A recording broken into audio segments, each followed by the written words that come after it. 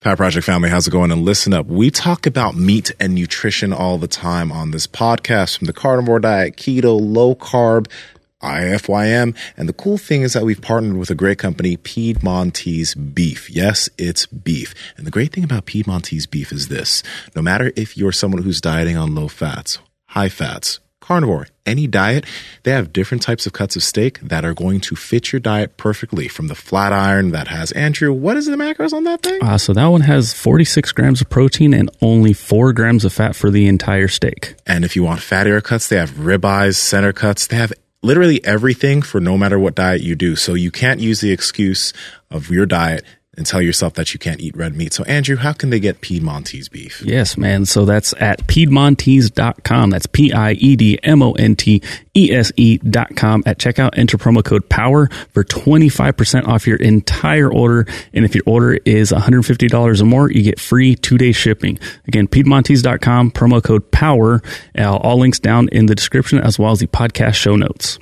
I remember when I was first with Andy, I was late all the time too. But then it stopped, or I'm not as late. Okay, that works. And I just can't fuck as many times in a row. So some things do change a little bit, right? Like, let's just do it again. Let's just do it again. Let's just do it again. Let's just do it again and again and again. Oh, man. That's Saturday. That's Sunday. Monday, Tuesday, Wednesday, Thursday. That's the way it goes, right? When you're new, when things are new. When it's fresh. When it's fresh. Wait, when what's fresh? When your penis. Short. Oh, wow. Almost made it. Did you know that the skin on your elbow is actually called a weenus? Yeah, I know. I didn't know that. That's great information, That's isn't it? fucking crazy. Why would they call it that? That's something so good to share with like a young kid, you know? Yeah. Like, that's your weenus. I told that to my nephews. They were dying laughing. Do you know what is interesting, though? Have you ever assessed how that skin is actually somewhat similar in terms of texture to, you guessed it. I mean, at least this is what I feel. It's different than this skin. Yeah. But it's very... It's got the wrinkles in it and everything. Yeah. I see what you mean. It's maybe that's why they call it the weenus. Maybe. Close. I think our lower body is like our upper body upside down, and vice versa. So it's like I don't know. Shit gets real weird when you start to think about it. Like an elbow and a knee is kind of similar, and then the skin on the front of the knee is a little bit similar to the skin on the elbow, right? The weenus, hamstring, bicep curl, quad, tricep. Yeah.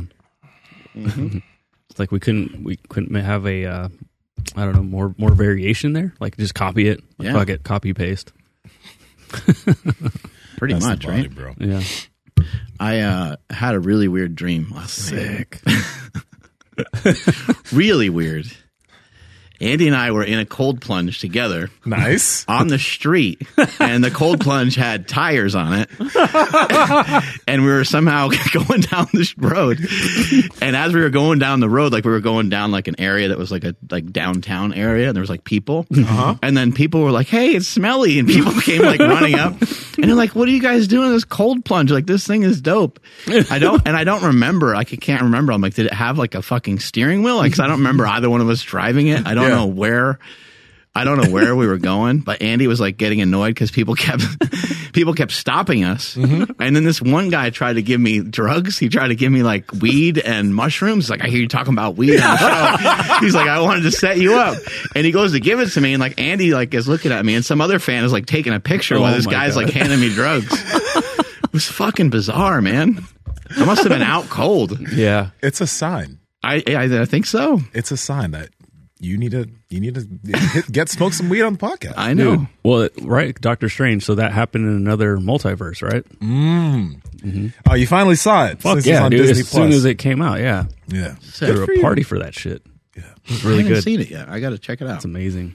it's on Flip Disney this Plus. thing upside down. There you go. So absolutely, you should watch it. Did you cold plunge this morning? I guess that brings us to this. I did not cold plunge, but I think what happened is I started changing the temperature to be as like cold as possible, and I think that's where these dreams have come from. My body's like, what the fuck is that, man? How's that been feeling since you've been Amazing. doing it? Yeah, amazing. Yeah, it's also like kind of halfway makes me mad because it feels unbearable. You know? Yeah. And I hate being like crushed by a challenge. You know, it's kind of like frustrating. It also feels like, I remember in wrestling, like when we used to like chop each other, we would chop each other in the chest. It's kind of just like a thing in wrestling. But yeah, it feels like your whole body's getting smacked, like really hard. Like if you ever did a good belly flop into the water, it kind of feels like that. But I've been enjoying it, and I only did one session so far where I didn't mess with the breathing. And that was just like, I was probably up in my head on that one. That one was really hard. I was only in for like 90 seconds. Yeah. But on other ones where I did the breaths, I was in for like 8 minutes, 10 minutes, stuff like that. There we go.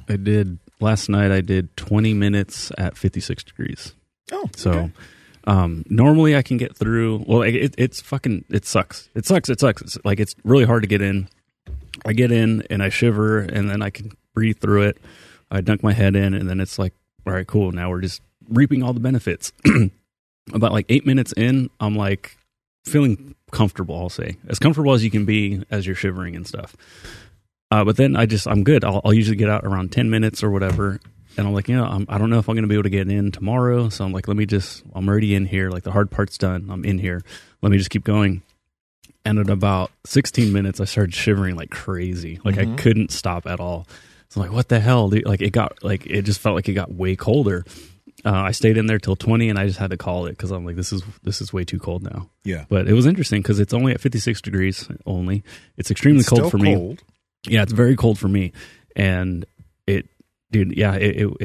my body was going crazy. It was cool. Yeah. Literally cool.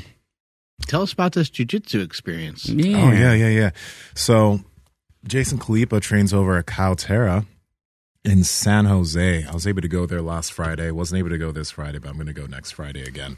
But the cool thing about that gym is, like, on Fridays they have this open mat, and a lot of the guys over there are competitors. A lot of those guys have won Pan Ams at brown and black belt, and there's a few guys who've won worlds. Mason Fowler trains there. He's a crazy no-gi guy, American.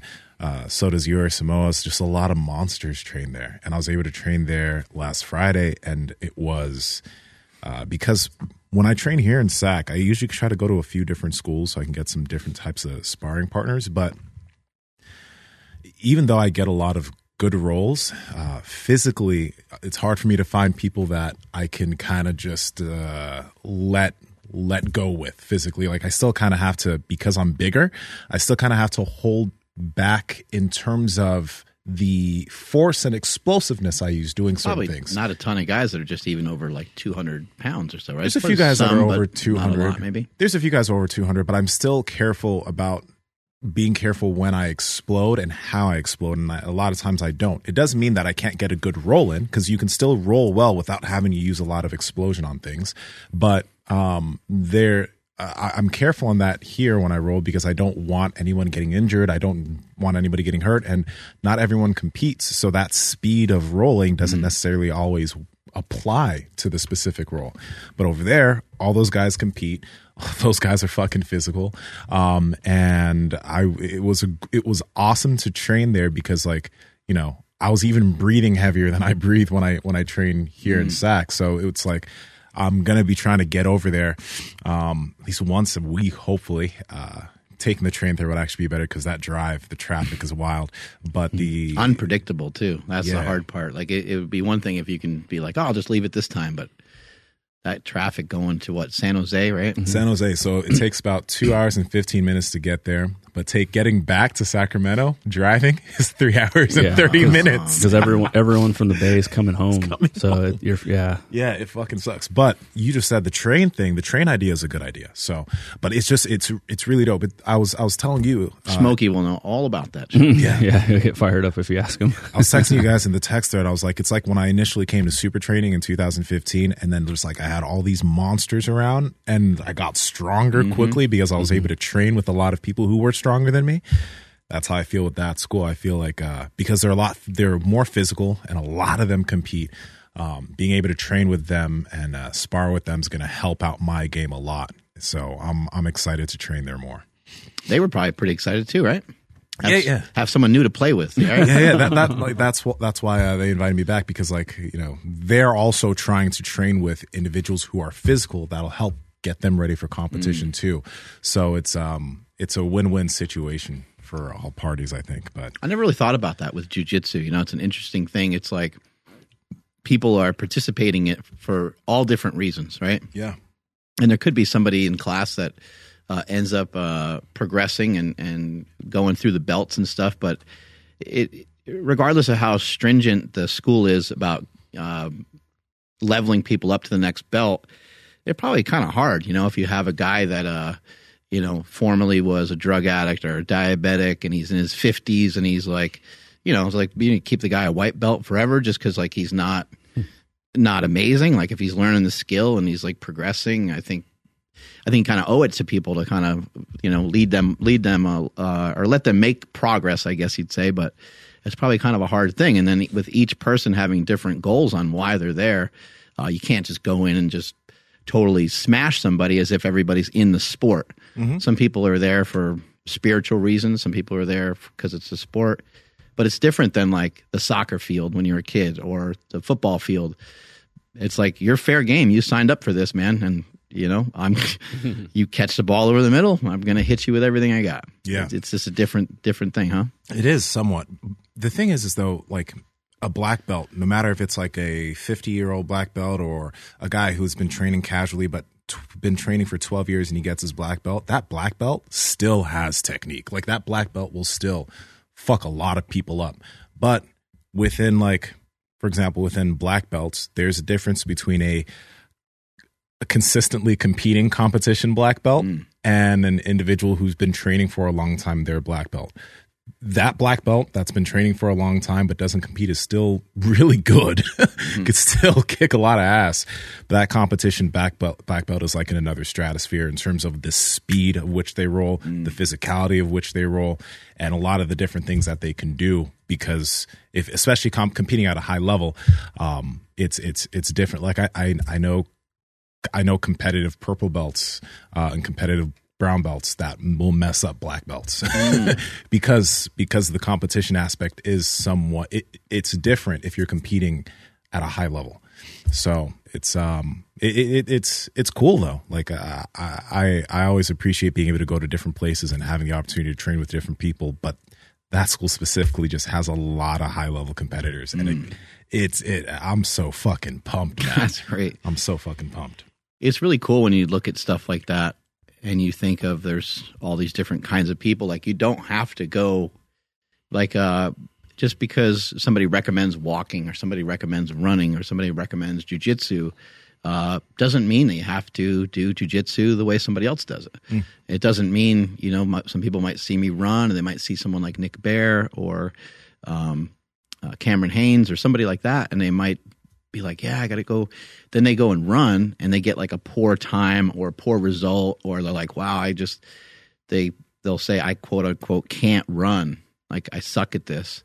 And it's like, well, no one really said how fast you have to run. Nobody really said how fast you have to walk. Just go out there and do whatever's manageable for you. And so I think it gives people more opportunity to start something if they can kind of view it that way. Like, there's at a jiu-jitsu academy, there's many different types of people, right? It's not a bunch of people that just look like you.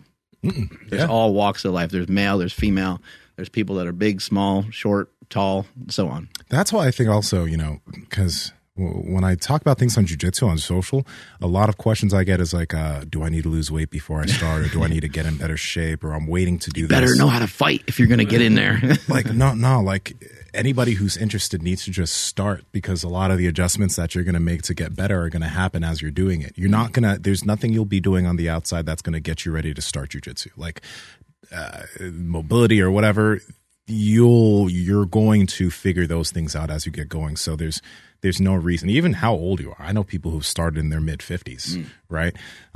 So it's just something to just, if you're interested in it, just go fucking find a good academy and start training.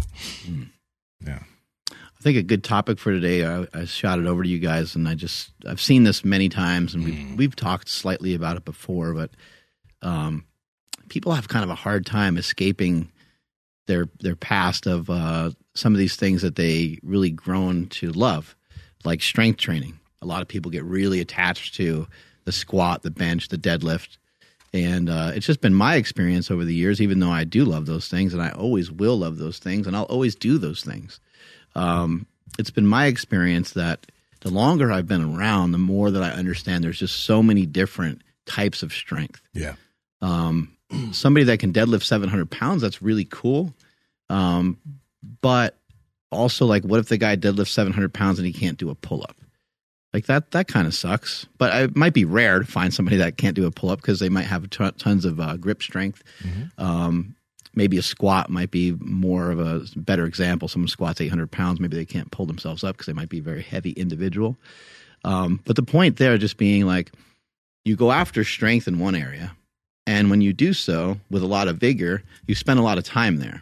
Like if you're an 800-pound squatter, you have spent a lot of time squatting. Like there's like a minimum requirement for each individual, and given their genetics and given their environment and everything like that, there's like just a certain amount of time. There's like a minimum quota that has to be met to squat 800 pounds. It's a tremendous amount of weight. And so you could kind of say, well, that guy that squats 800, he's so into that potentially he might be losing out on strength in other areas. Like it would be really rare to see that guy be like, yep, that 800-pound squat was cool. I'm going to do a handstand walk and just like proceed to walk on his hands across the gym. You'd just be like, oh my God, what the fuck?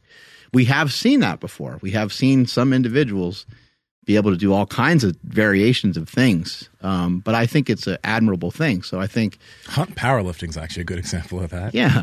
I don't know if you guys know, know who he is. Yeah. He's that guy. He's super fucking strong, but he can do the splits too. Maybe that was something he can move well. Yeah, and the guy that we had here, the huge fucking guy that was, what if he was doing like almost like a 2,500 pound something total, right?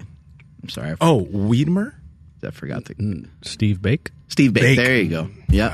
Yeah, Steve Bake was incredible. He'd do like burpees and like all kinds of stuff. But it's very rare. And anyway, so for me, the stuff that I've been working on, I actually was kind of shocked to see like so many positive comments on like an uncoordinated version of a step up that I was doing. But Pull that up. yeah, I was doing a step up with like a med ball and like twisting, and there's just like a lot of different things to think about.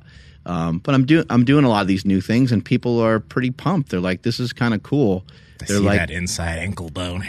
Yeah, they're like. I gave it to you guys. Yeah, that's perfect. Good observation. You're terrible. Sorry. Remind me to tell you something off air for a second. Anyway, yeah, I've been fucking with some new stuff, and it's feeling good. I'm enjoying it. I have no idea if it's going to work well. I don't know what it's going to do. I don't know what it's going to produce or how it's going to work. Can you explain what's going on here? Because you like kind of front karate kick the wall here. Yeah. I'm listening to somebody as like I'm messing with this, so I'm trying to like follow exactly what he's saying.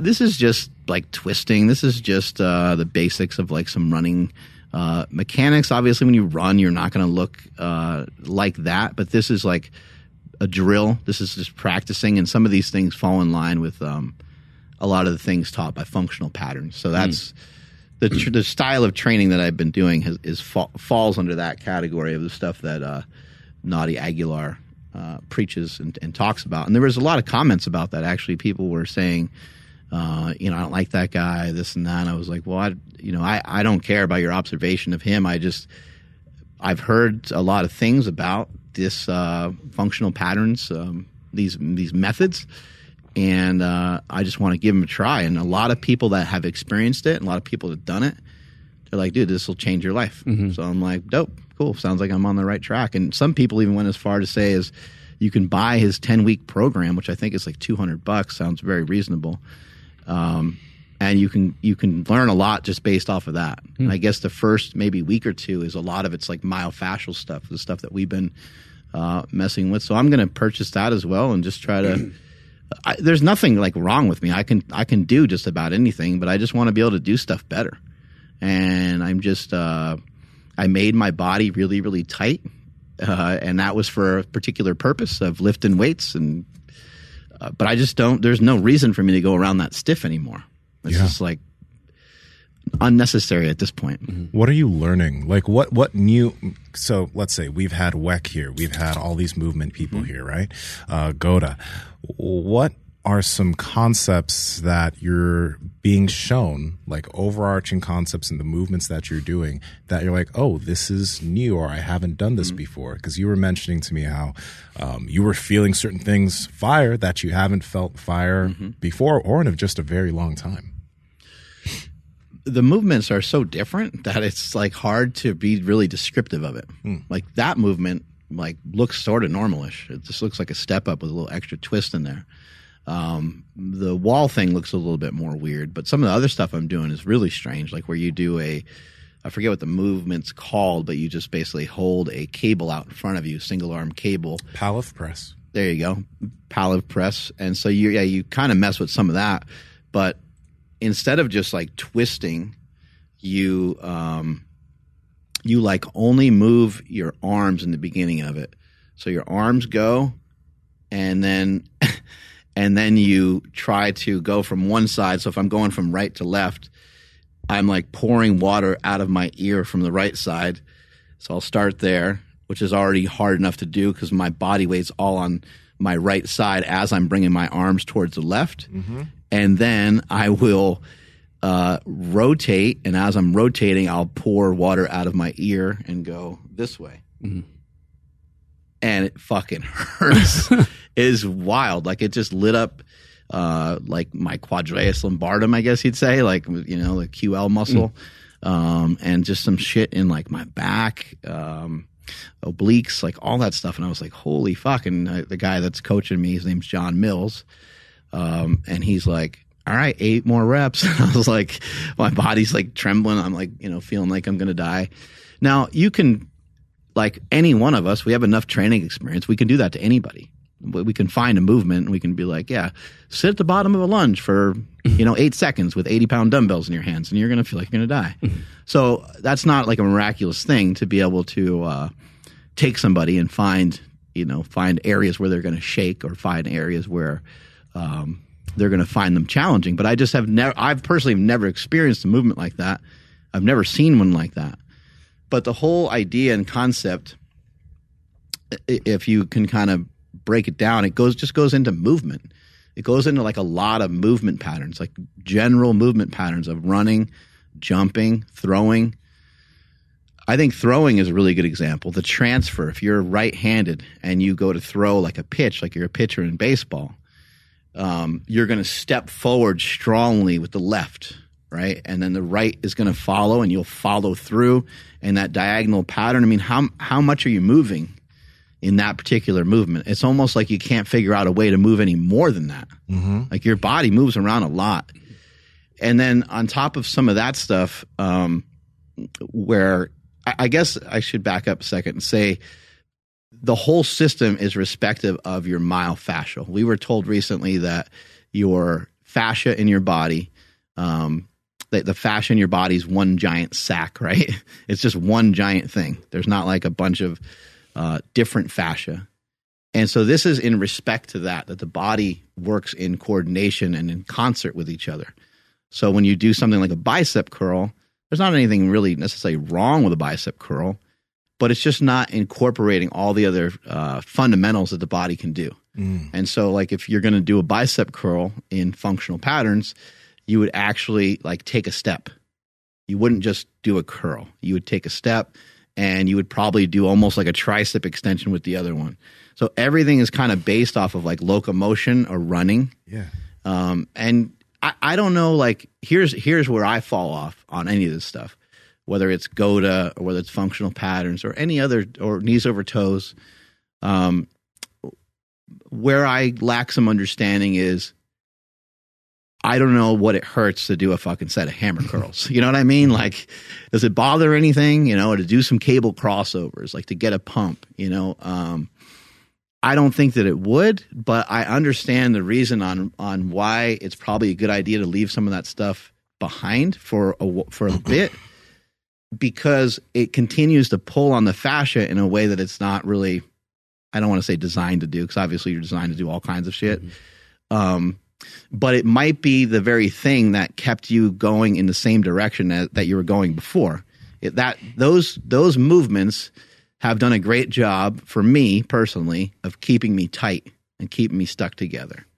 So if I'm going to change myself, I have to change my behavior. So therefore, I have to like cancel out other lifts for a little while. I think that's going to be the most effective thing for me. There's a few interesting things because we've talked about something we've noticed about functional patterns is that it incorporates a lot of, and this is as the simplest aspect because I know there's a lot of more intricate things to it, but it puts forward a lot of multiplanar movements, doing things at the same time with coordination. We were talking about this. Like there was a movement I saw an individual do with the cable, and then he had a dumbbell in the other hand where he pulled the cable out and then he pressed, right? There's quite a bit of coordination going on with that. There's rotational movement, there's pressing movement upwards, and then he went backwards with it again. But the having everything work in concert together as a unit is something that you don't see when it comes to more simple in-gym movements when it comes to like powerlifting and bodybuilding. Because when we think of the bicep curl, it's isolating the bicep. Nothing else is really going on there. A squat, it's up and down with the barbell. A deadlift, it's picking a lift up, or a Romanian deadlift. A lot of these movements, they're just literally single plane, one-dimensional movements. But what you see with like functional patterns, what you see also with the stuff from David Weck, is that there's a lot of coordination with doing a few things when you're doing a single exercise. Like you're not just pushing a sled when you see David Weck talking about sled pushes. You're pushing a sled, but then you're also activating this area in your back as you're pushing and maybe going from side to side. There's a lot of moving parts going on. And what it makes me kind of realize is that coordination, right? Now, not everyone played sports when they were younger, but if there is a kid that's been an athlete since they were younger, there's already this aspect of coordination or body coordination that they have over people who haven't done that until they've been older. So functional patterns is actually, it seems that it's trying to bake in a level of athletic coordination to people who haven't had that before. I know that he also does work with a lot of notable athletes, David Weck and Nadi. They work with some notable athletes in terms of improving that coordination. He works with like a UFC fighter, this guy Kyle Dake, who's an amazing wrestler, just insane. But it seems that, helping people. Oh, I think I've seen videos of that guy. Kyle Dake is insane. That was nuts. Yeah, Those yeah. videos online of him doing like stuff on the beach and stuff, right? That's Dake's him, right? Yeah, his movement is fucking beautiful. I think Nadi has helped improve him. Looks strong. I don't know how big he is because I don't know his weight class. I know he has a lot of muscle. Looks muscular, yeah. But I think Nadi's actually helped improve him a lot too. One thing you'll see is that like there's so many athletes that go to this guy and then they're like, I won't do anything else. So there's something that makes you wonder, okay, then what's going on here? Like athletes are saying this is amazing. So there's something there, but there's still it's everything I thought it was going to be. So like this gym that I go to, this place in I think it's like Sebastopol, California is where it's at. Movement by Design. I was having trouble remembering the name. Hippie-ish. Oh, yeah, you walk in and you smell the sage. And my homie John, he's got the man bun going. Of course. And I look around and I'm like, this is interesting. There's like calls for there's John and there's like 5 chicks here. This is an interesting dynamic. Didn't see that coming. Yeah, and people, yeah. And then people are kind of sitting on the ground like in these stretchy positions and just not a lot of clothes. Yeah, not a lot of clothes. Some people are like cold plunging in the back and stuff. Amazing. But it's dope. It's perfect for me. It's like I need something that I think is just way different than what I've the death metal rock music. Yeah. So smelling salts. Another funny thing is like they had some death metal music playing. I was like, this is interesting. And like it came on like the sound system that they have there, and John just like kind of looks at me because there was like this peaceful like waterfall music going for a little while, and then like Pantera came on or something, and I just kind of look at him and he's like, he said something about like he's like I used to play football and like used to do all the heavy lifts and all the other stuff or whatever. I'm sure they had to like change the playlist because they're like, oh shit, Mark's coming in. Yeah. They had to switch it all up. Get some Stone Cold Steve Austin music cranking in there. Yeah. Back to like the example that you gave with the guy doing the twirl and then the thingy. So a lot of it for me comes down to like context. Like, what's the goal here? So like if I'm doing, some lateral raises on the cable machine, I'm not thinking about how's this going to help my movements. I'm just thinking like, I want to get my shoulders really jacked. And when I seen that guy, he was like, he pulled it with one arm and then he spun around and then he did a shoulder press.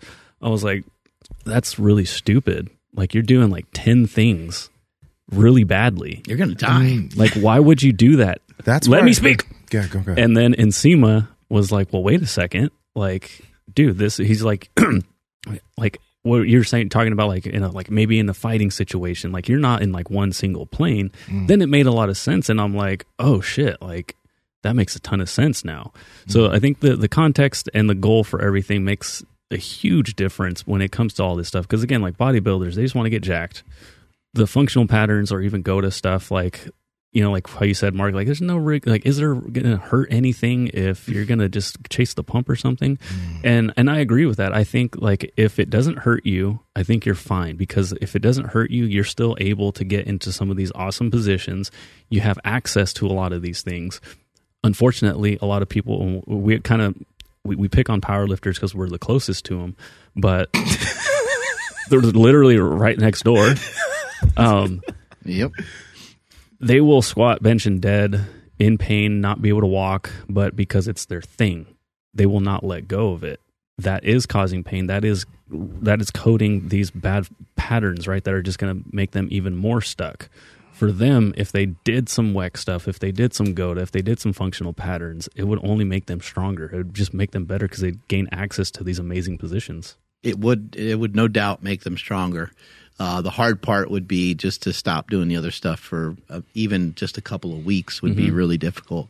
I remember how hard it was, even for myself, but more so for like teammates, just to stop bench pressing for like a week. I was like, they're like, man, my shoulder is really blown up. I think I have like bicep tendonitis. Like my shit hurts all the time. And I'm like, you know what? Next week, I think it just should be a week where you don't bench. And they're like, oh man, you see it in their eyes. They get like real worried. They're like, I can't do that. And you're like, but it will make you better. Like, you're going to be stronger. Like if you could just take a little time off from that. I mean, it kind of reminds me of the sleep thing too, where people are like, no, man, I got to be up at 4. And you're like, at the compromise of only sleeping for 4 hours. Like if you're still sleeping a decent amount, then getting up at 4 doesn't sound like any consequences. If you're lifting heavy and you don't have noticeable negative side effects, and you're doing the stuff that you really enjoy, and you're doing the things that you really love. And I think that's another side of it too, right? It's like you can, like, I don't want to do that stuff. It's like, why don't you want to do it? Well, I don't like it. Well, that's a pretty decent argument. However, again, if your wheels are falling off, then you got to look at it. And I think that you have to be honest with yourself, and you owe it to yourself to look into it and to investigate it and at least try something different. I think it is, it's really dope how everyone that's been following you has seen your transition from powerlifting. You did bodybuilding, you stayed lean, you started running. Now you're doing stuff like this. Your body's loosening up, you're moving better, because that shows that it's possible to make that transition. One thing you mentioned that I think is really important, and I just want to read this comment real quick, because this was a comment on your post when you were showing some of the functional pattern stuff. This guy, Clint Darden, said, I'm struggling to have that same mindset. I'm assuming in the post you talked about how you're transitioning and doing this stuff. My body may be forcing me to now, though. And when he said his body's forcing him to now, that probably means that he's in quite a bit of pain. The movements, like I know people who, despite pain, will still deadlift the same way, will still squat, will still bench, because there's a connection to those specific movements and the weight that's on the bar. One thing I think is that if you're not a competing powerlifter, although you may love the lifts, there's no reason to be married to that load. There's no reason to only have that be the thing you do. And I know how easy it is to be good at something and then be like, well, what am I going to do if I don't have this? What am I going to do if this isn't the main thing I'm doing? And also, what if I start something new, like doing some functional patterns, doing some WEC methods shit, or doing some jujitsu, but I suck because I'm new? It's a really hard, or running. Fuck, running. You know what I mean? But the thing is like, you kind of have to realize and pay attention to what's the end goal for you? Like, is the end goal to just keep putting up these numbers on this barbell because you really like it? And if you really like it, this is one thing that I don't necessarily like this, but it is the way it is. If you really, really like something, but it is causing you a lot of pain and discomfort, but you love it and it brings you joy, maybe that's something you keep doing. You know, like, I don't want to tell somebody how to live their life or what they should do. But if you know that it's not helping you to achieve the feeling you want with your body or do the things you want to be able to do with your body, maybe you got to let go of it a bit, like you said, and start looking into other things that you are really, really shitty at as far as movement's concerned to progress there. Because in the long run, you're not going to lose a crazy amount of muscle. You're probably not going to lose a crazy amount of strength, but you're going to be able to live life more comfortably, move more efficiently, and just feel better.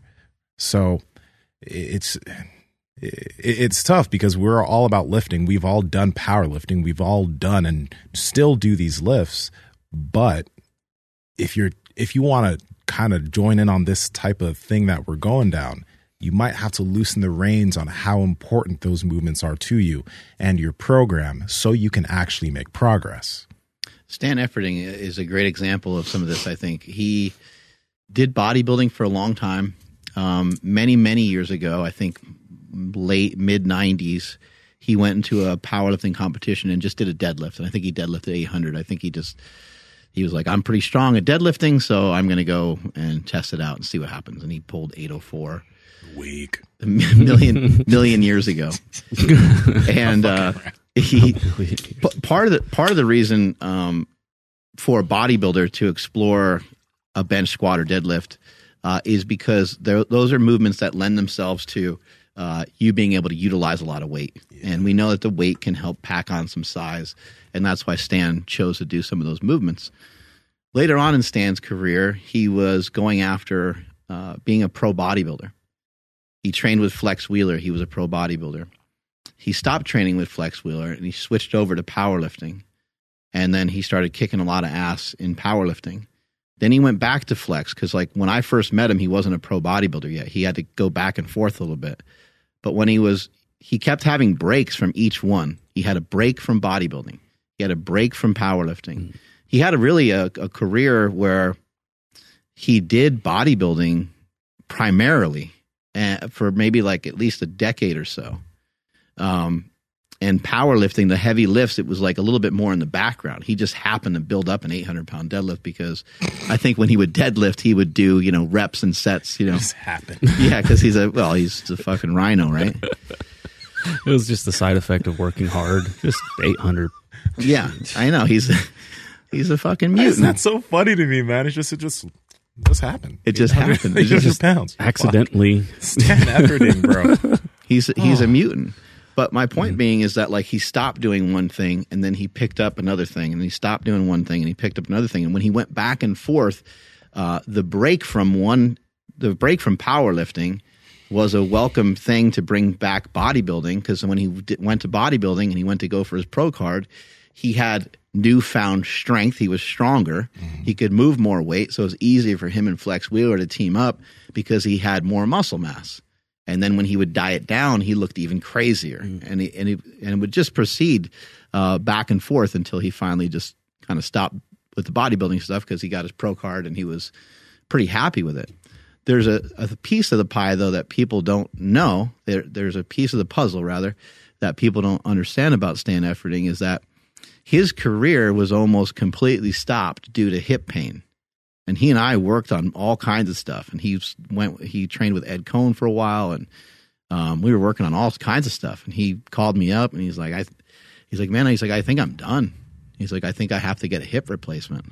I was like, holy fuck. And I was like, we have been trying a lot of stuff. So, We've been kind of trying a lot of Kelly Starrett stuff and messing around with some different things. Stan kind of hated a lot of that stuff. He wasn't a huge fan because he loved to lift heavy.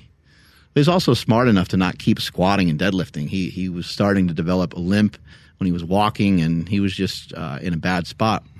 So Stan, is very resourceful and very smart. He hires Mark Philippi, who is a former World's Strongest Man competitor and the UNLV strength coach.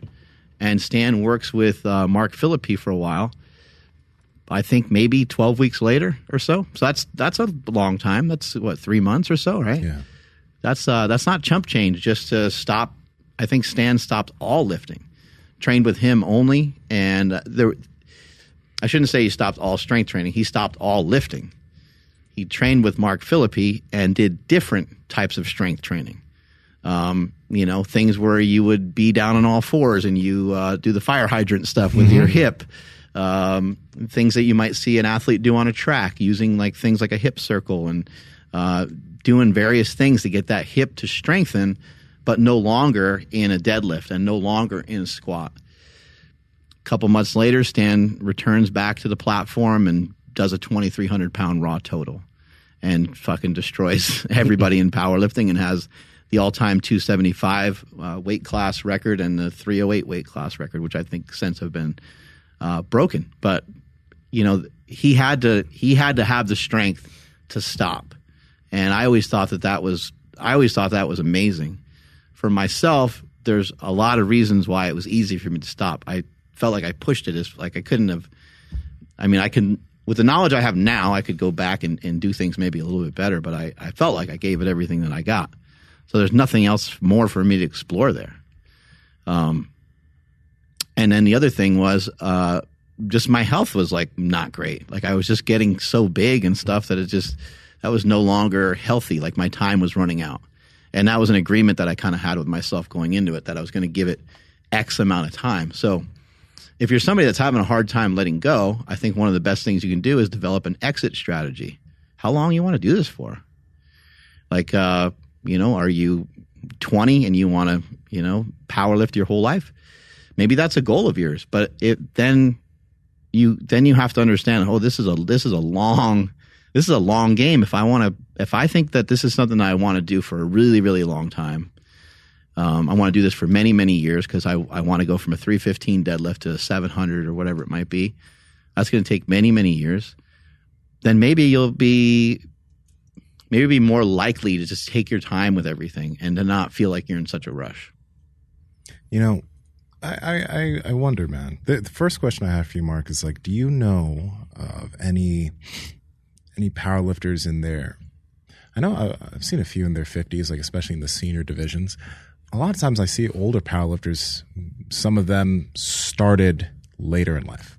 But I'm wondering, are there any that have powerlifted for a long time and their body is still doing really well? I know there have to be some, because I have seen quite a few people end up getting hip replacements, end up with some of these things. I know that any sport, you do it really hard for a long time, you some injury might happen, but that's something I see within powerlifting because of the way, number one, you're moving all these loads that are super hip driven, squatting crazy amounts of weight for a long time. Do you know anybody who's been able to get to a head I think the hard thing with that is just that people will stop competing at some point because they just won't be super strong after a while. So maybe they just won't care to compete anymore, but they still may powerlift. So there could be a lot of people that are kind of off the radar. But there's the dude in the USAPL. It's few and far between. Black dude. Is it? For some reason I'm thinking Gene Bell, but I don't think that's the right name. I think it's I don't know. Maybe we can figure out. Is that bald black guy? Yeah, he's 240. He's in it. Well, they changed their weight classes, but that guy's been destroying everybody for forever. And I think even in his 50s, he's beating people in the open. It's just he's just fucking unbelievable. But it's really, really rare. Also, I don't think he's a raw lifter. Oh yeah, I've seen him with I've seen him with he may wraps be, on. and I'm sure he's plenty strong raw. But I do think there's some protection that the powerlifting equipment gives you. And I actually think that that's why I'm still able to do all the stuff that I'm able to do, because I competed in powerlifting gear. At least some of that shit absorbed, some of the weights I was lifting for so long. One thing is I just, if you want to keep those movements in, there's no reason not to. I still like deadlifting. I still like all these movements. I'll do them in different ways, but you just don't have to be married to that number that you're lifting. Like, especially if you're not competing in powerlifting, you can still get great benefit out of those movements without them causing any type of negative effects in terms of like your movement or anything that you do. I think people have a misunderstanding of powerlifting too. How so?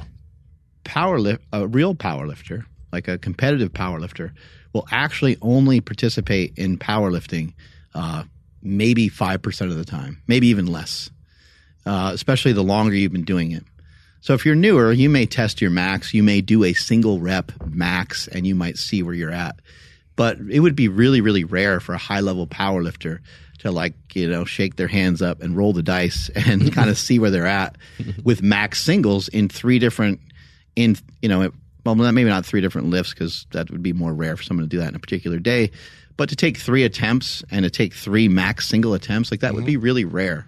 I know the West Side method has, like their max effort day, but it's with a variety of movements. It's in a bunch of different ways, and it's systematic. Like there's a method to it. Yeah. But for the most part, if you were to add up all the reps and all the sets that you do from the time that you pick up a barbell with your warm-ups and the various things and all your accessory work that you do for the day, even if you were to go into the gym and do a max deadlift and you deadlifted 500 pounds, how many reps and sets did you do beforehand? You did your 500 pounds. Now what are you going to do?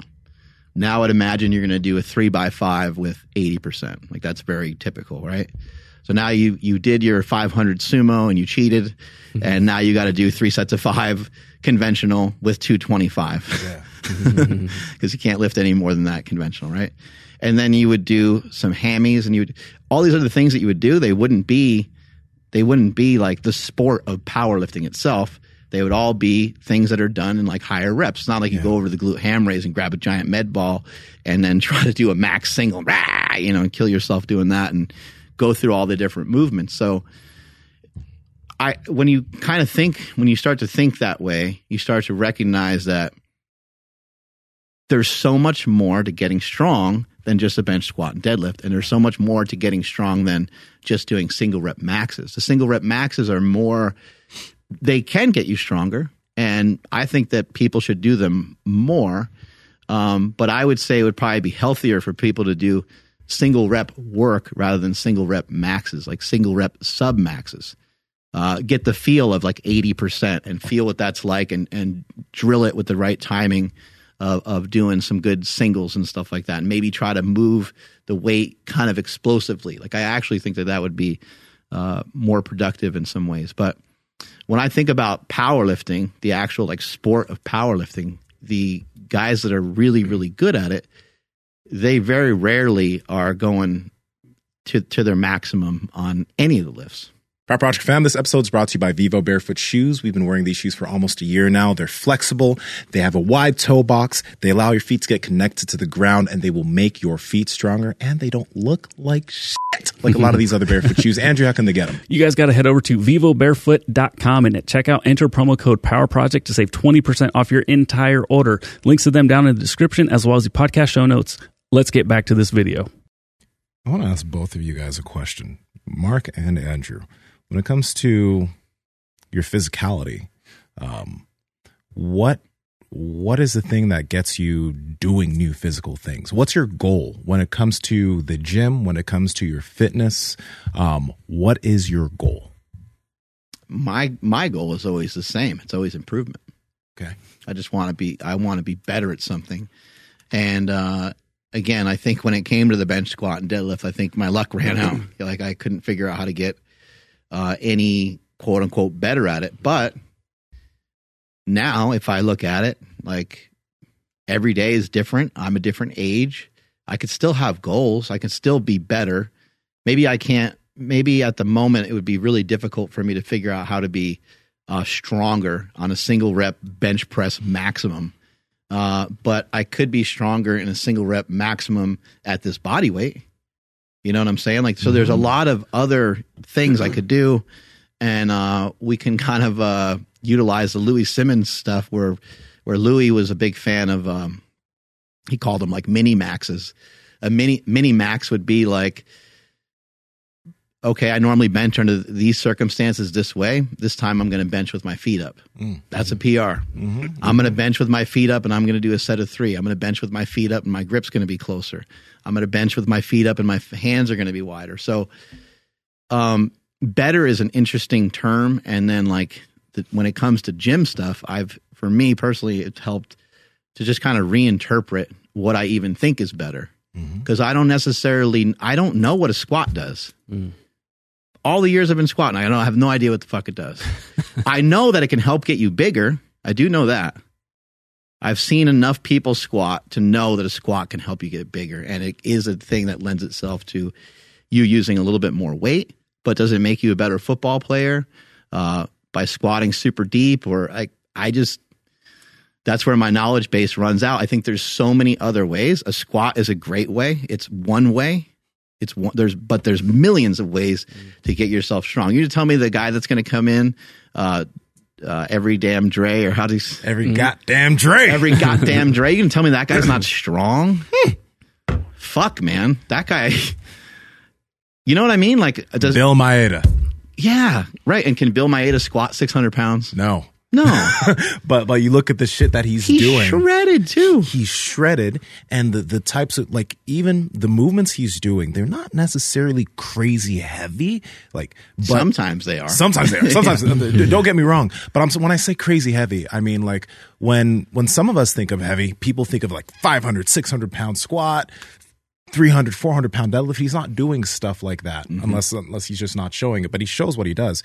He's doing kettlebells. He's doing rotational type movements where he's getting all these different parts of his abdominals going. That rotational one the other day with that 25 on there. Yeah. Like look how far his arms are from his body when he's doing that. That's how slow and controlled. And that just kind of shows you how much control he has over that load. By the way, guys, Bill is 53 years old. Looks incredible. Yeah.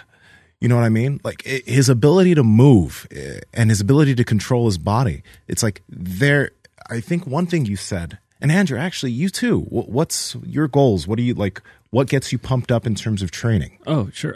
So just to clarify, just like kind of what gets me up and going when I'm going to go lift. To try something new. Like you've embraced a lot of the new stuff, a lot of those people that we've had here. Yeah. My stuff's, it's not too, I mean, I guess it can be pretty deep ingrained in the soul and whatnot, but like sometimes it's just like superficial stuff. Like it's summers, it's summertime now, and I was at the pool yesterday and I was just super confident taking my shirt off. Simple things like that will get me fired up to like, oh, that's going to get my legs bigger. Fuck it. Let's go do it. Like I want to do that. The shorts are getting shorter, so I'm going to do that too. And then, freaking Melvin, man, he crushed me with that shirt design. Ah, yeah. I'm like, I need to become that person again. And what's funny is like, my wife was like, dude, he like nailed your chest and everything. And so I asked him, I was just like, did you like look at pictures or something? And he's just like, yeah, I did. And I'm like, holy fuck, dude. Like you did really good. So again, something a little superficial, a little on the surface area where it's like, oh, I just want to get jacked, but that will get me up and going. That'll keep me in check with my diet. That'll do things like that. And then the deeper stuff, which is like the movement stuff. Talking to Gary Scheffler, he still recommends that I don't do like lift the way I do. So I'm kind of like skirting around that and still lifting, but he's coming here. I know. Trust me. I know. We've been texting and I'm just like, oh fuck, I got to get Gary back. coming? Soon. In July something. Early July. Yeah. Cool. Yeah. He'll be here for like a week. What he said was like, don't risk your future with your son because you can't put down the weights today. And I'm like, oh, okay. So trying to get the back in line, trying to, get out of pain, that sort of thing. It's for my son. I want to be around. I want to be able to roll around with him on the ground. And so when it comes to something like jiu-jitsu, I want him to do it and I want him to see me doing it so that way he gets more fired up, because right now when he sees us working out, He he wants to do it. Like he gets the breathing down too. Like anytime he sees a Slingshot logo, he just starts, triggers him. Yes, yeah. I had That's amazing. I had the one of the, I think it's the infinity loop. It was just on the couch, and he grabbed it. And he just like he just starts breathing hard, like he's working out. And so it's just like, Let's go. I mean, there's like other things on the couch or wherever he could find, and he doesn't do that for anything. But when he sees it's like a piece of workout equipment, he just instantly goes into workout mode. So that's like the deep stuff. So like the superficial stuff is I just want to look jacked, get my wife all excited when she sees me with my shirt off like she did yesterday, which was amazing.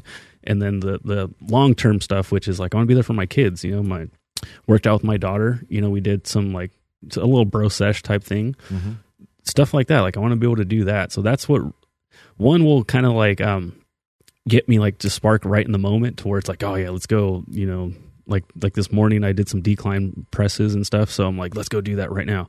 But then like the movement stuff, that's like the long-term stuff. That's for me, the movement stuff's a lot harder to do because it's not as fun. It's not as exciting. It's not as like you don't chase the pump when you get like, if you do some bicep curls, you can be like, oh sick, I got that vein going right now. This is awesome. When you're doing some stretching and stuff, it's like, okay, this feels good, but you have to go outside of your normal thing, at least my normal thing, to do it, although it's become normal. But that's the stuff that is, like I said, that's like the more meaningful stuff for me right now because it's for my son, for my daughter, for the future. Yeah. And, one thing I want to say too is for people listening, because like a lot of people listening want to look better with their shirt off. And the stuff that we're talking about as far as movement and these things that are going to help you feel better and move better, these things can also allow you to gain muscle. Don't get it twisted. Absolutely. Don't assume that like, you got to focus on this and then all your muscle gaining hopes and dreams are going to be dashed aside. You can do this shit at the same time.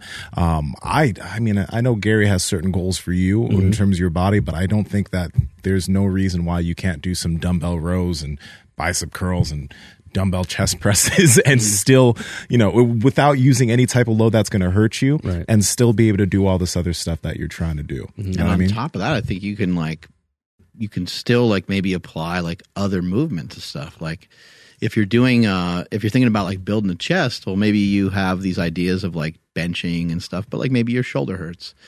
But maybe you can do dumbbell presses. And when you do dumbbell presses, maybe you can start to do like unilateral, or you can do one at a time where you have to kind of stabilize yourself. Like that shit's really hard. You feel it through your stomach. So you can make you can make kind of your normal bro movements. I mean, what would be wrong with just like curling one weight? You have a 40-pound dumbbell in one hand. You got to curl it. Well, now you incorporated the whole body. Now you need like body English.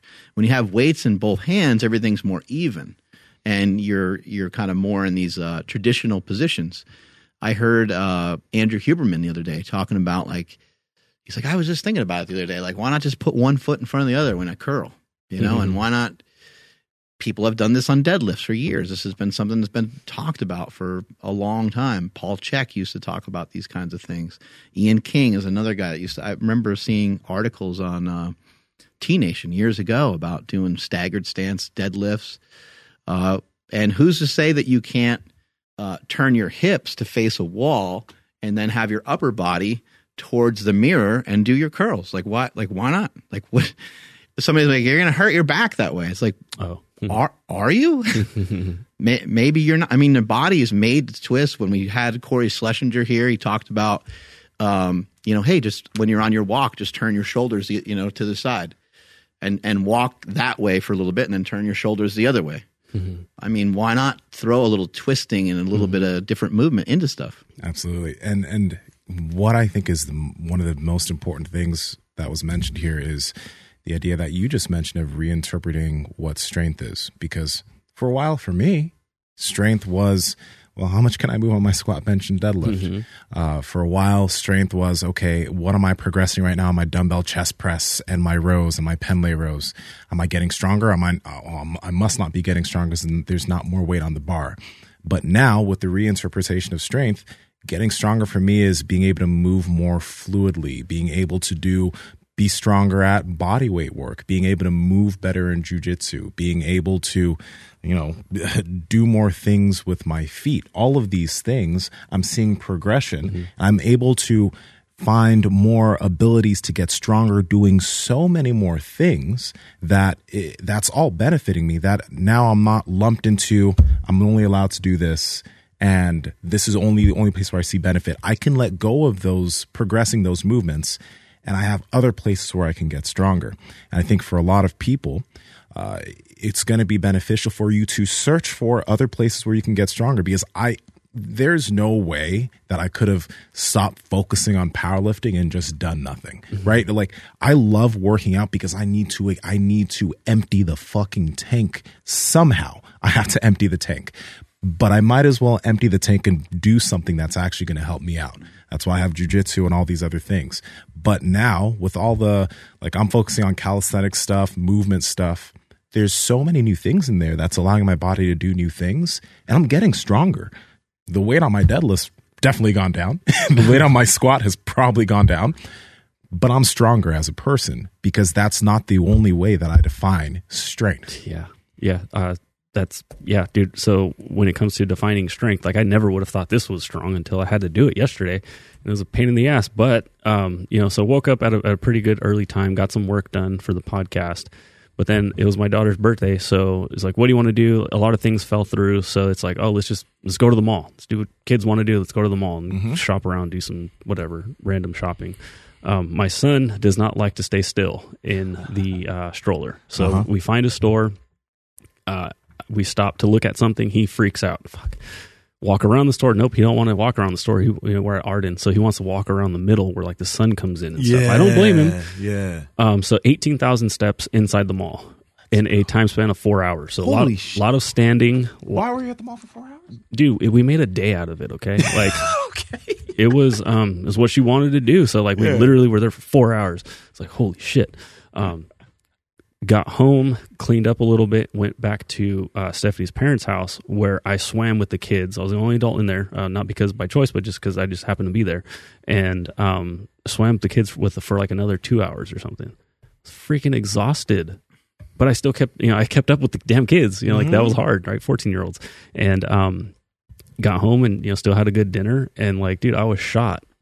But I woke up this morning early again and got my workout in. Yeah. So for parents, dude, if you can keep up with your kids, that's pretty damn strong. I know we talk about oh, you can fit a workout in, you can do this, you can do that. Man, I was beat up pretty bad, but it was cool because now I'm dude, I feel fucking badass that I was able to do that. As silly as that sounds, right? But I did it, and a previous me would have just been oh, you didn't work out. Oh, you're such a bitch.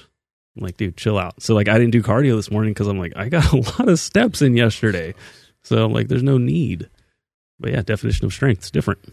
Would you mind pulling up our boy, Justin Lovato, who we're going to have on the show soon? Be good to show some of what he's doing.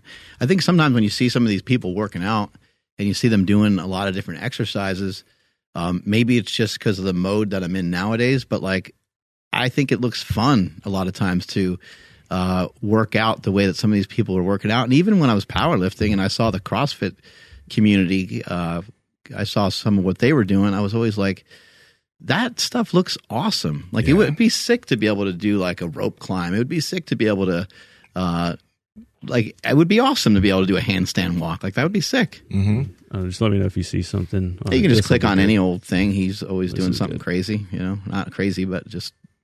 I saw him do a barbell thing where he brought the barbell up like this. Mm-hmm.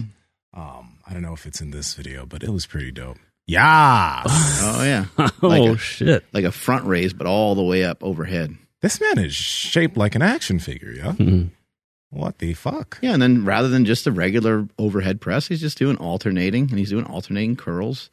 Alternating curls just requires your abdomen and your... it's not like when you curl with both hands that it doesn't require your stomach, but... Yeah, now he's utilizing a sledgehammer type thing. Look at that. Shoulder mobility and creating force slamming down. Jesus. Is he still in SoCal?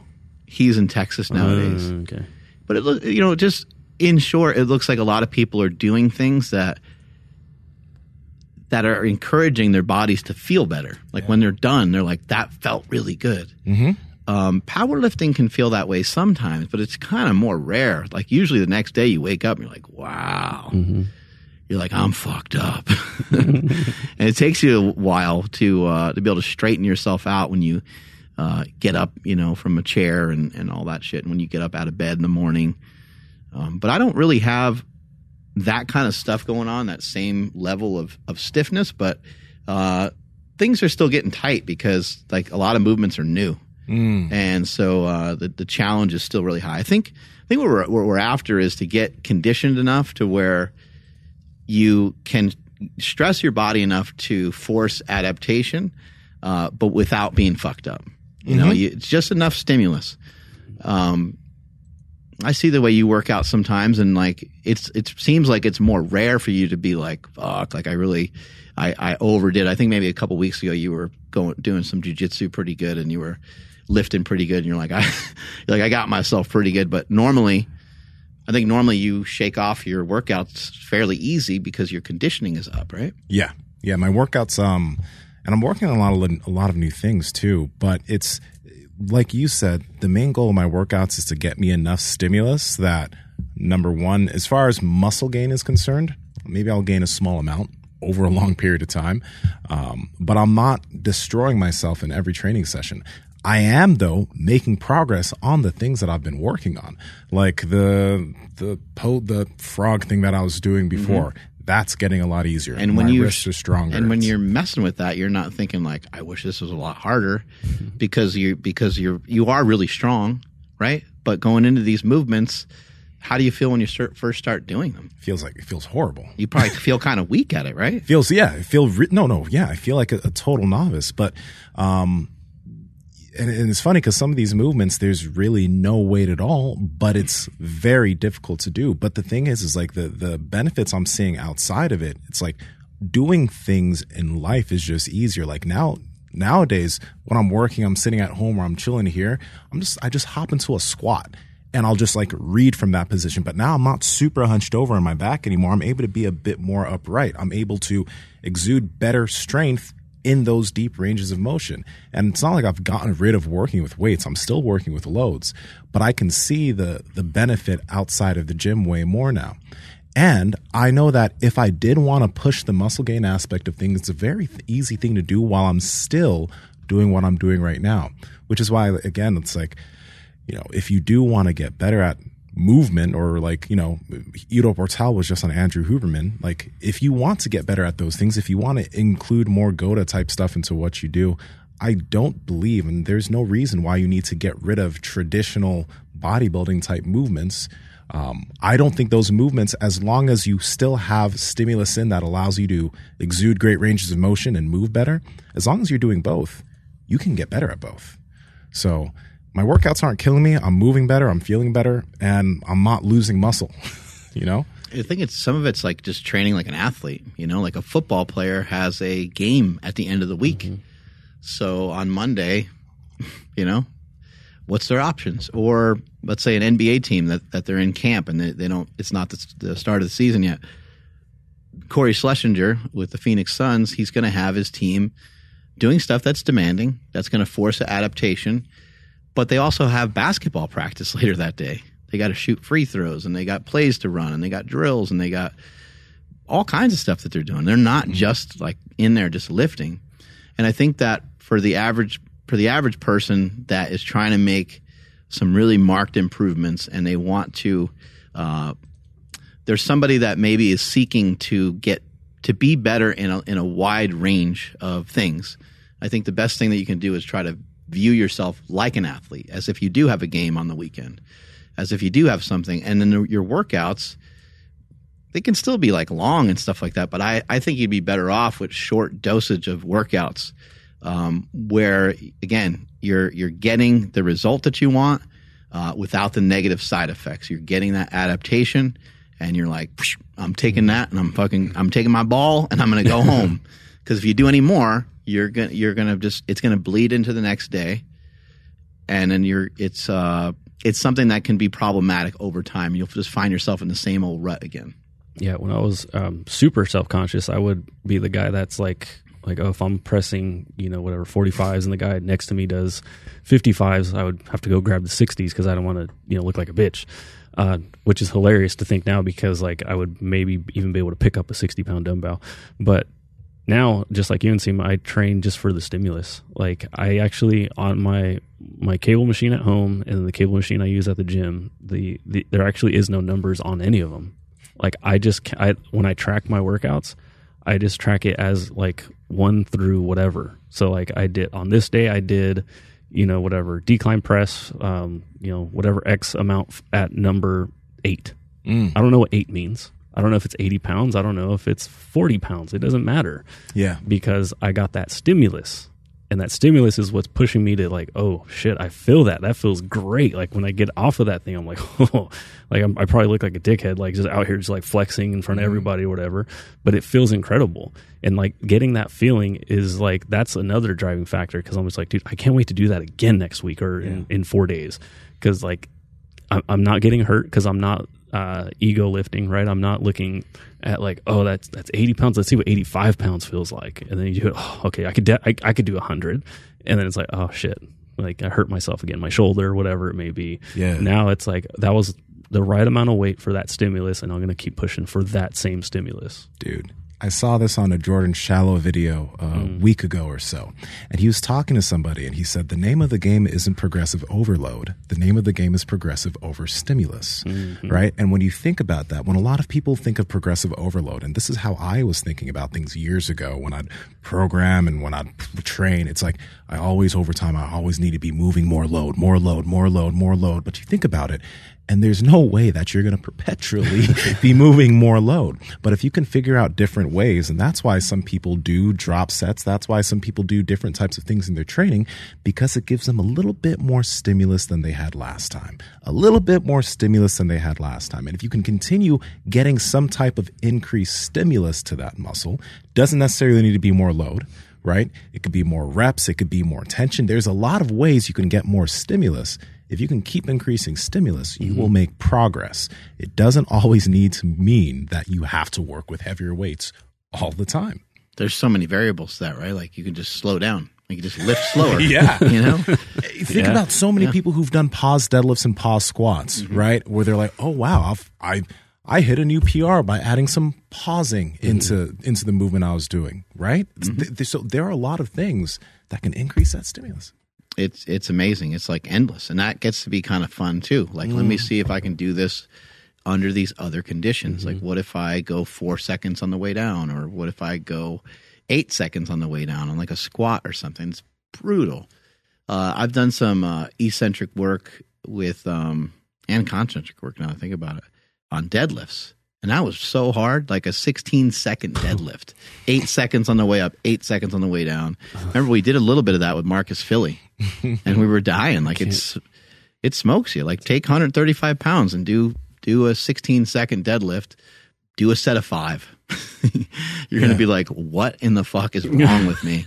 Nothing's wrong with you. It's just fucking difficult when you slightly change some of the attributes of what it is you're doing. And there's an aspect of that can't always be studied.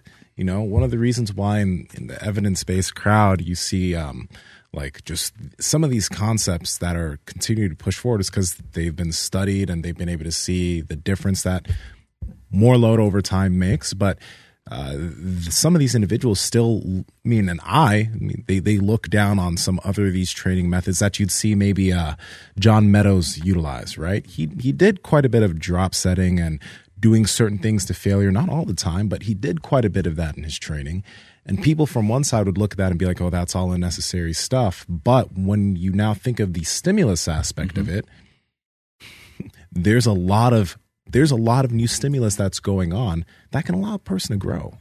I think sometimes that's like and I used to shit on that stuff too, by the way, like totally. I think sometimes things are like using a sledgehammer to put a nail into the wall, like that solves that problem. Bam! Like you just fucking smash the fuck out of it. So like drop sets and like, doing long holds and doing stuff that makes you like scream or make noise. You're like, I'm sure as shit that fucking did something, like because of that effort. But again, like you don't need to do all your training that way. No. But does it ensure that you probably did create a stimulus? It probably does mean that you created a stimulus because you did something so challenging, you had to flinch over it. Like you had to make a face or you had to make a noise. And so I think that's some people's way of like handling certain things. Like, I'm just going to absolutely fucking kill myself with this. Mm-hmm. But remember, it's we want to get that adaptation. We don't want to it's stimulate, not annihilate. I think that was Lee Haney who said that. Mm-hmm. Nice. And he looked pretty good, Lee Haney. He was all didn't right. he? Yeah. He was okay. I mean, I think he's still jacked. Oh no. I remember Evander Holyfield started fucking training with him. around. Yeah, for real. And Evander Fucking Lee Haney. Holyfield and Evander Holyfield started getting more and more jacked. It's like, what's going on here? Oh my Yeah, God. I mentioned on the podcast before, but he got caught. Well, his address was receiving certain supplements under the name Evan Fields. That's great. It wasn't even like really yeah. like Evan Field, like Evander Holyfield. Like he couldn't get more creative with the name. On the box it says steroids. It was a bust like that where it's like, hey, wait a second, we know this address. That name sounds familiar. Anyway, wrap it. Oh, go ahead. By the way, guys, I do want to mention we don't have a code or anything, but our boy Graham Tuttle mentioned Earth Runners to me recently, and then I purchased it. Expensive. They're fucking expensive for a slab. Like I paid $90 for this. It's probably hard to make that fucking thing, believe it or not. Really? I can't imagine. It does have a Vibram sole. So this is one thing. They have a Vibram sole. What does Vibram Soul mean? Vibram. Yeah, Vibram. They what the fuck's that word? They basically let people utilize their logo and utilize their technology for some of the shoes that they have. And they make really so like good. The company like the shoe. Yeah, the My shoe bad. company Okay. Vibram. Yeah, I'm stupid. Sorry. That's actually a big aspect of what a lot of companies about like how they make a lot of their money, because their fucking sole technology in terms of how long they last is really good, that they'll lend it out to other companies that will pay them to use it. But I've been loving walking around in these because when summer comes, I usually use flip flops. Mm-hmm. But these, I can still like feel the ground when I'm walking because it's minimal. So yeah, people have been asking about flip flops and flip flops in general. I don't think are great. Probably not horrible for allowing your toes to be open and allowing your feet to open up a bit, but probably just not ideal. I think you have to kind of claw at the ground a lot with your foot just to kind of keep them on. Mm-hmm. So I don't think they're the most ideal thing. Yeah. So you might want to look at something like that. And I'm not a big fan of like the Zero shoes because I think they're ugly, but they apparently do also have a sandal. Yeah, if you guys are interested. I'll bring mine in. It's a lot flimsier than that though. It is like literally like a thin piece of rubber, like from a tire. Like it's super thin, but it's cool because like you are definitely barefoot in that thing. Yeah. This is one thing I'm thinking though. It's just tough though. This is one thing I'm thinking. Like I do think it's a benefit if there's something that has better quality. I know we love like it's good to save money, but if like the sole thing on this is going to last me a long time, that's cool, right? Yeah. So I paid $90 for it. But I'm going to get that money. I'd rather pay that than spend half the money and it wears out in a few months, right? Yeah. Listen, man, don't be fucking cheap out there, okay? Mm-hmm. So, I mean, guys, look at both. But if you guys are looking for a barefoot sandal, Zero has some. Earth Runners has some. I know there are other companies, but I know since we've been getting onto this barefoot stuff, you guys have been curious. We don't have a code for either, so do what you will. Yeah, let us know which ones you guys like more, because like I need to get some other ones. Those ones, I just feel like I was messing with you, but it's like you have to carry around like the tablets when you Moses in this bitch, man. because you look very like somebody wrote those in the Bible. I was wearing these, and my girl's like, I don't need to be worried about you and out there anymore either. Just making pussy dry walking around in these. Yeah, you just see your name's crossed off the list. It sucks because in the mall, like I seen people wearing like the wraparound sandals like those and stuff, and it's like they are exactly what we're all imagining right now. And I'm like, fuck, like, get in the gym, man, like stand up for us. Hey guys, if you're listening and you want to know how to dry out some pussy, you've come to the right fucking Hey! we will figure that shit out for you guys. It'll be like magnesium carbonate down there. The word I was looking for Vibrams is they license it out. There we go. Motherfucker, I should have known that one. It's all right. Took me 8 minutes to figure that out. I just want to kind of end by saying the reinterpretation was everything for me, to be able to reinterpret what I thought was strong. There's just so many different versions of strength that, I think I have been someone that has admired the strength of many athletes over the years. I remember people sometimes knocking bodybuilders, saying that they're not strong, and which I always thought was just kind of false anyway, because some guys like knocking out a set of 10 or 12 reps of 405 on a squat and hitting their butt on the ground. It's like that is, and they're doing multiple. They don't do one set. Powerlifter does one set, one rep, rest 5 minutes, right? They're doing almost every minute on the minute, every 90 seconds. They're hitting those big fucking weights like that. So I always found it to kind of not even be true that bodybuilders weren't strong. But on top of that, how much strength does it take to be a bodybuilder, to live that fucking lifestyle? Like that takes a lot of courage, a lot of strength. Sometimes after a show, you're fucking bright orange or what, like the tanning, the fucking posing, you're just different. You're so different that it's obvious. And when you start to get to those body fat percentages and you live that life and you are doing it 24/7, you like smell weird because like the white dudes we got to use the tanning spray and fucking everything like that. And it's like the whole thing from top to bottom. Like there's nothing normal about like bodybuilding at all. And then to be on one of those diets for 16 weeks or for 40 weeks or however long somebody needs to go about doing it, it takes a tremendous amount of strength. So there's strength in every sport. Gymnastics, like I can't do any of the stuff that a gymnastics person can do unless I started to work on it, unless I started to learn it. But they have an incredible amount of strength. Some of the movements that you're getting into, that you're messing with, it's like you're not sitting there like wishing like, oh, I wish this was a lot harder. I wish I had, because it requires a ton of strength. You're not used to moving your body around like that. So it's still really challenging. I went to a pole studio yesterday with my girl. She does pole, lyra, hammocks, and silks, right? And yesterday they were having some like it was supposed like they were having some of the students were doing like a show where they'd do different routines and stuff. I see. A show. And it is what you were like. I did walk in and I sat there. And as I was sitting there with Sam, I was looking at this woman up on this pole and I was like, I don't know if I should look or if I should look away because like she just had underwear on. And I was like, but everything's very crotchy too, I'm sure.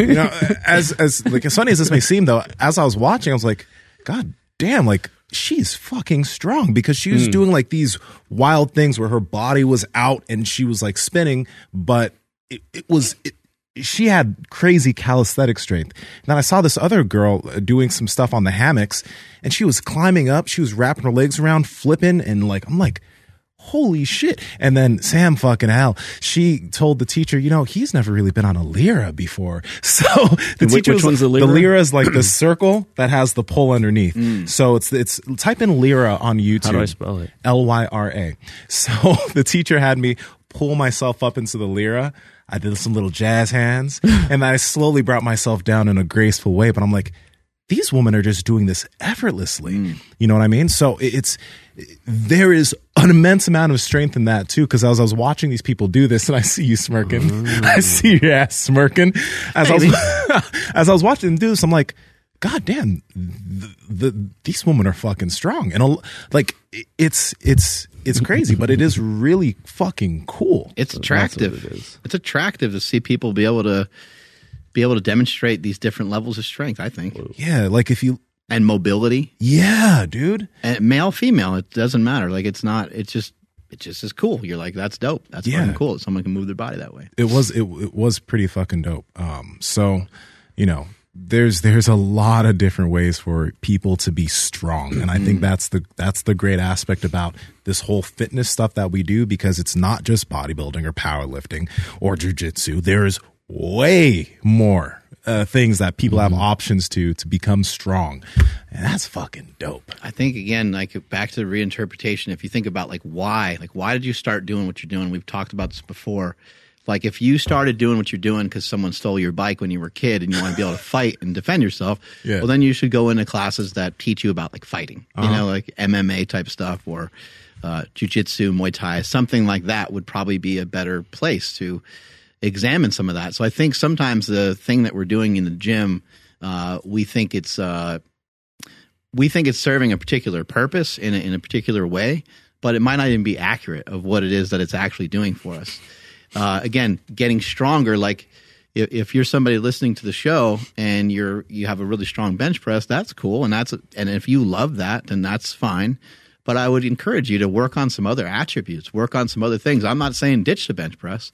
Still, do the thing that you like, do the things you love, but sprinkle in some stuff where you're like, wow, that was like, I said today, I was doing some farmer's carries, some backward sled drags, and the squat max. And I did a circuit, and I was like, it's kind of embarrassing how much this is blowing me up. But find shit that's kind of embarrassing. Find stuff where you're like, man, I feel really foolish right now. Hope no one sees this. This is fucking terrible. I'm just going to keep this to myself for now. I think it's a great thing to do, along with doing the shit that you love and the shit that you like. Absolutely. Andrew, take us on out of here, buddy. Absolutely. Thank you, everybody, for checking out today's episode. Please drop us a comment on anything you guys heard today. Let us know how your workouts are going, all that good stuff. And subscribe if you guys are not subscribed already, and turn on all those bell notifications. Please follow the podcast at MB Power Project on Instagram, TikTok, and Twitter. My Instagram, TikTok, and Twitter is at I am Andrew Z. And Seema, where are you at? We have more than 1,500 people in Discord right now, heading towards 2,000. So join the Discord because people are going over things that we talk about here. People are showing their wins. It's a really good community over there. It's pretty fucking awesome. And I won't say too much, but we have some few things that are just coming only to people in the Discord. So better join up. At Nsima Inyang on Instagram and YouTube, at Nsima Inyang on TikTok and Twitter, and the Discord link is in the description. Mark. I'm at Mark Smelly Bell. Strength is never weakness. Weakness is never strength. Catch you guys later. Bye. Vagina dryers.